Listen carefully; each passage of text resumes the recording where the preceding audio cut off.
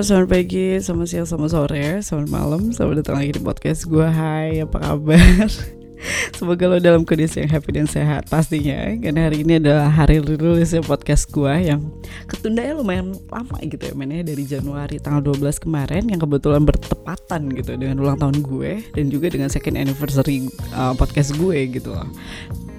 Gak berasa gitu kan, udah 2 tahun jalan 3 tahun, yang dimana podcastnya jarang juga gitu gue upload ya. Aduh, mohon maaf nih ya, tapi gue usahain rajin ya. Gue gak mau janji lagi, tapi gue usahakan ya. Nah, kebetulan hari ini udah bulan April, udah masuk bulan April, dimana ini udah masuk ke bulan suci Ramadan juga. Buat lo yang lagi menjalankan ibadah puasa, semoga lancar dan semoga podcast gue kali ini bisa nemenin lo sampai nanti waktunya berbuka gitu ya. Semoga lancar, semoga diberikan iman yang kuat dan ketabahan gitu kan ya, terhadap semua godaan di media sosial dimanapun ya, makanan di mana-mana ya nggak sih. Nah, kalau ngomongin makanan nih, tapi serius ya, lo mungkin udah pernah dan udah familiar dengan sandwich. Tapi kalau generasi sandwich gitu, lo udah familiar apa emang lo baru pertama kali nih denger? Nah, kemarin itu gue sempet bikin IG story di Instagram, IG story ya di Instagram ya. Nah, itu gue nanya gitu, gimana sih ide dong kasih gue gitu loh buat podcast. Ternyata ada yang mention gue, gimana kalau bahas generasi sandwich gitu. Oh, ternyata ini menarik, dan sebenarnya banyak banget kasus-kasus yang terjadi di generasi sandwich ini yang orang tuh semua juga ngalamin gitu. Dan banyak banget juga case-nya beberapa temen gue dan lingkungan gue juga banyak kayak gitu. Jadi mari kita bahas, men. Nah, kemarin tuh gue udah research juga masalah generasi sandwich dan ini menarik sekali gitu lah. Nah, oke. Kita masuk aja ya. Nah, istilah ini generasi sandwich diperkenalkan pertama kali pada tahun 1981 oleh seseorang profesor sekaligus direktur praktikum University Kentucky, Lexington, Amerika Serikat bernama Dorothy M. Miller gitu. Jadi generasi sandwich ini merupakan generasi orang dewasa yang harus menanggung hidup 3 generasi, yaitu orang tuanya, diri sendiri, dan anaknya. Nah, kondisi tersebut dianalogikan seperti sandwich di mana sepotong daging terhimpit oleh 2 buah roti. Nah, roti tersebut diibaratkan sebagai orang tua, itu roti atas ya, generasi atas, dan anak generasi bawah, itu roti yang bawah. Nah, sedangkan isi utama sandwich berupa daging, mayones, dan saus yang terhimpit oleh roti diibaratkan bagai diri sendiri gitu. Nah, posisi lu tuh tengah-tengah tuh kan, jadi daging dah tuh. Nah, dikutip dari berbagai sumber, generasi sandwich terjadi pada seseorang baik pria maupun wanita yang memiliki rentan umur dari 30 hingga 40 tahun. Namun ada pula yang menyebutkan rentang umur antara 30 hingga 50 tahun. Namun, seorang aging and elder care expert itu bernama Carol Abaya mengategorikan generasi sandwich menjadi 3 ciri berdasarkan perannya gitu. Jadi ada 3 jenis generasi sandwich ini. Jadi bukan generasi sandwich aja gitu. Nah, yang pertama ini adalah the traditional sandwich generation. Nah, ini itu orang dewasa berusia 40 hingga 50 tahun yang dihimpit oleh beban orang tua berusia lanjut dan anak-anak yang masih membutuhkan finansial. Jadi ya let's say lu udah married, udah punya anak ya, let's say anak kelas 1, 2 gitu. Terus lo juga punya orang tua yang memang harus lo nafkahi gitu, karena orang tua udah pensiun atau udah gak kerja, udah gak punya penghasilan lain gitu. Jadi itu jadi tanggungan lo, itu namanya the traditional sandwich generation. Nah, yang kedua, the club sandwich generation. Nah, kalau yang ini orang dewasa berusia 30 hingga 60 tahun yang dihimpit oleh beban orang tua, anak, cucu jika udah ada, dan atau nenek, kakek jika masih hidup kayak gitu.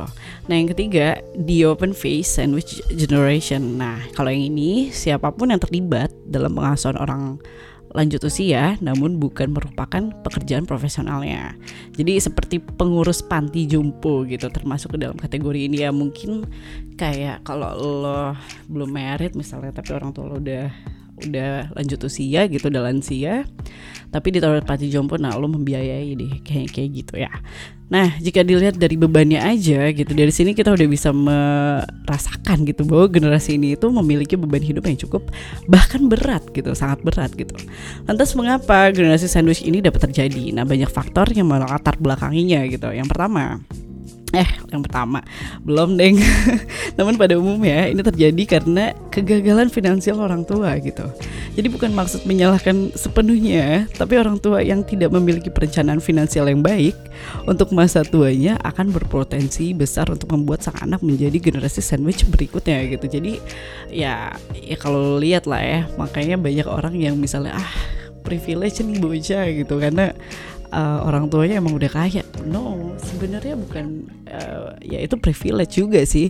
Cuman ini anak itu nextnya akan seperti apa juga itu dampak dari orang tuanya gitu. Karena orang tuanya mungkin kaya dari dulu dan anaknya punya privilege itu sebagai anak orang kaya, ya biasanya juga dia mengikuti habit orang tuanya gitu. Tapi ada juga yang enggak gitu. Dan ada juga yang orang tuanya generasi sandwich, tiba-tiba anaknya juga punya rezeki yang di luar ekspektasi mereka juga gitu. Jadi selalu ada kemungkinan juga ya. Ini kan secara teori aja ya. Dan selanjutnya, sang anak itu akan mengikuti jejak orang tuanya kelak sebagai orang tua yang tidak mandiri di masa tuanya gitu. Dan pada akhirnya berlanjut begitu seterusnya ya. Itu balik lagi ke diri masing-masing sih. Mau apa ya? Mau berubahkah atau enggak gitu dari habit yang buruk seperti itu gitu.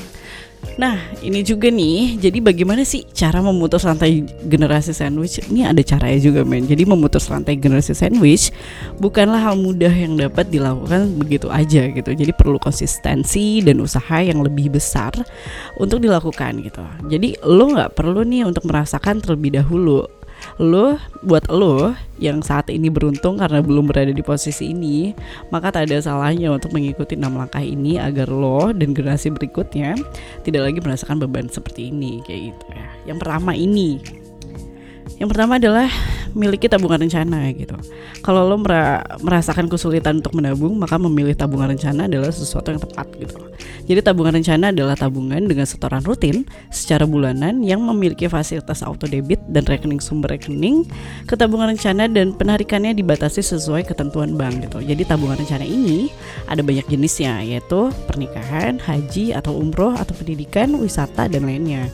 Jadi maupun tujuannya di masa depan, lo dapat mengelola keuangan lo dengan bijak dan disiplin dengan tabungan rencana gitu. Nah apalagi tabungan ini juga mendapatkan polis asuransi jiwa ya, yang sesuai dengan ketentuan masing-masing bank kayak gitu. Jadi lo coba deh yang nggak bisa nabung tuh ya, cobalah memiliki tabungan rencana gitu. Yang kedua ini menyiapkan program pensiun. Nah sama dengan menabung, lo bisa sikapi akan membayar sejumlah uang yang sudah ditetapkan secara rutin dan hanya bisa diambil ketika memasuki usia pensiun. Nah, jadi program pensiun ini adalah langkah awal yang baik sebagai bukti sayang lo kelak kepada anak lo gitu, dan berguna untuk menjamin kehidupan masa tua lo juga gitu, sehingga nantinya dapat meminimalisir terjadinya generasi sandwich pada anak lo gitu. Jadi saat ini program pensiun dapat dimiliki oleh siapapun.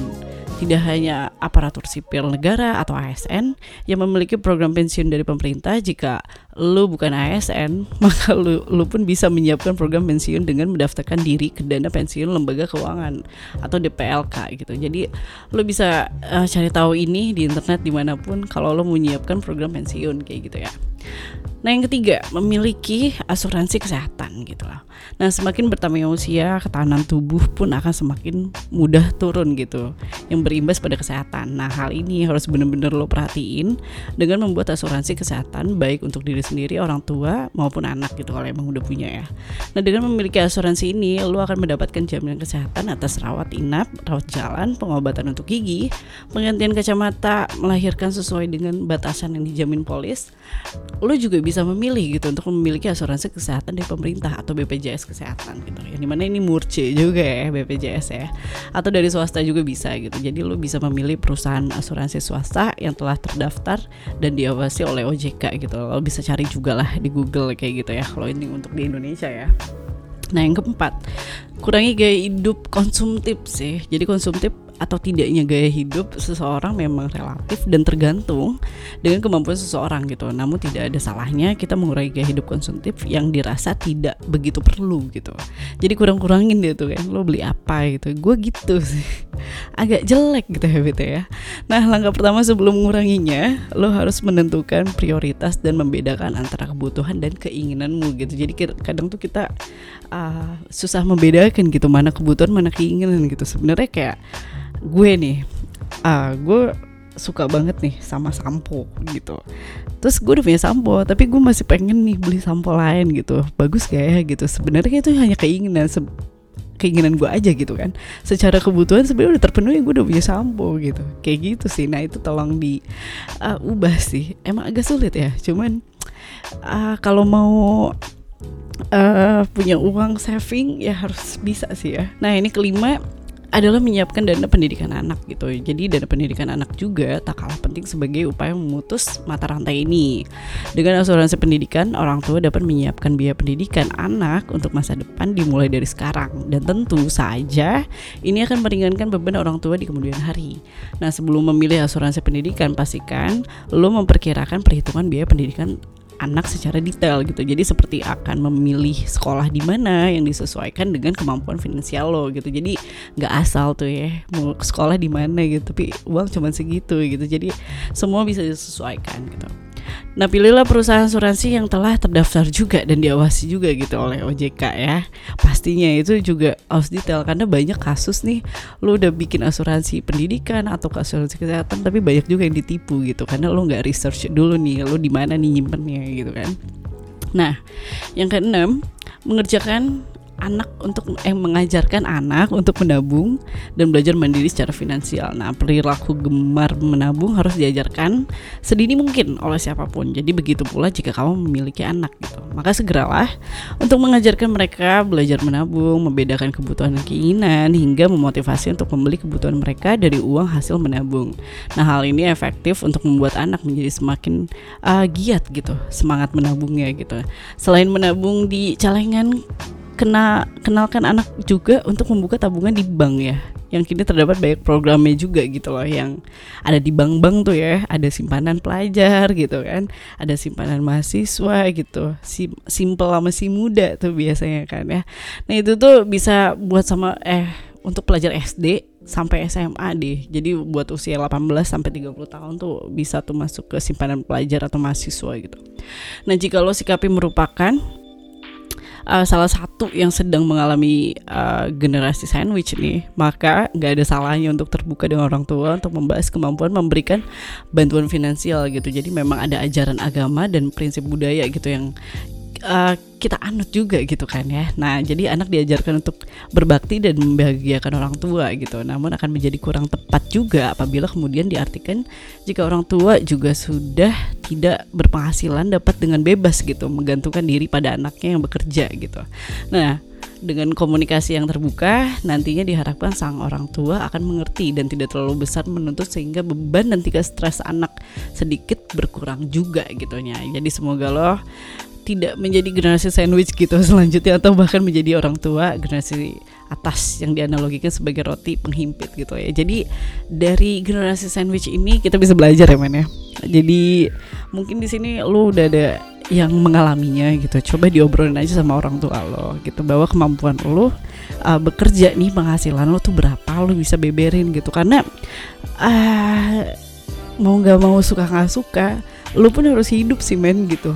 Gue paham berbakti secara agama dan secara etika dan moralnya juga gitu sama orang tua. Cuman balik lagi sih men, hidup itu kita masing-masing ya seharusnya, dan semua tuh udah punya planningnya sendiri-sendiri, karena nggak bisa lo mengandalkan orang lain terus gitu. Jadi lo juga harus berusaha sendiri gitu. Nah dimulai dari mana sih? Dari perencanaan dulu pastinya yang lebih baik dan lebih matang gitu untuk kelanjutan ke depannya. Jadi planning itu sangat penting ya. Jadi bukan punya ekspektasi tapi planningnya juga jelek, itu ya susah juga ya gitu. Nggak mungkin semua orang juga punya miracle yang sama gitu kan satu sama lain. Jadi coba kita belajar dari generasi sandwich ini mudah-mudahan gitu lo semua kan ini masih generasi anak muda nih, masih masih melek lah, jadi uangnya jadi pakai healing mulu ke Bali atau kemana gitu kan, hura-hura dugem kemana-mana gitu. Boleh lah lo tabungin gitu, karena kita nggak pernah tahu apa yang akan terjadi di kemudian hari gitu. Jadi prepare for the worst aja sih. Ya gitu. Tapi thank you loh buat orang yang udah ngasih ide bikin podcast tentang generasi sandwich ini, dan ini sangat membantu, dan gue juga jadi melek sih. Harusnya lebih tidak konsumtif banget juga sih gue, karena gue kayak suka beli hal yang nggak penting gitu, agak bodoh saya. Aduh. Tapi ya udahlah ya. Nah, semoga puasa lo lancar hari ini. Nanti gue nanya lagi deh sama lo semua di IG story gue mau bahas apa lagi gitu. Dan ini menarik sih, seriusan. Oke, see you di next podcast. Bye.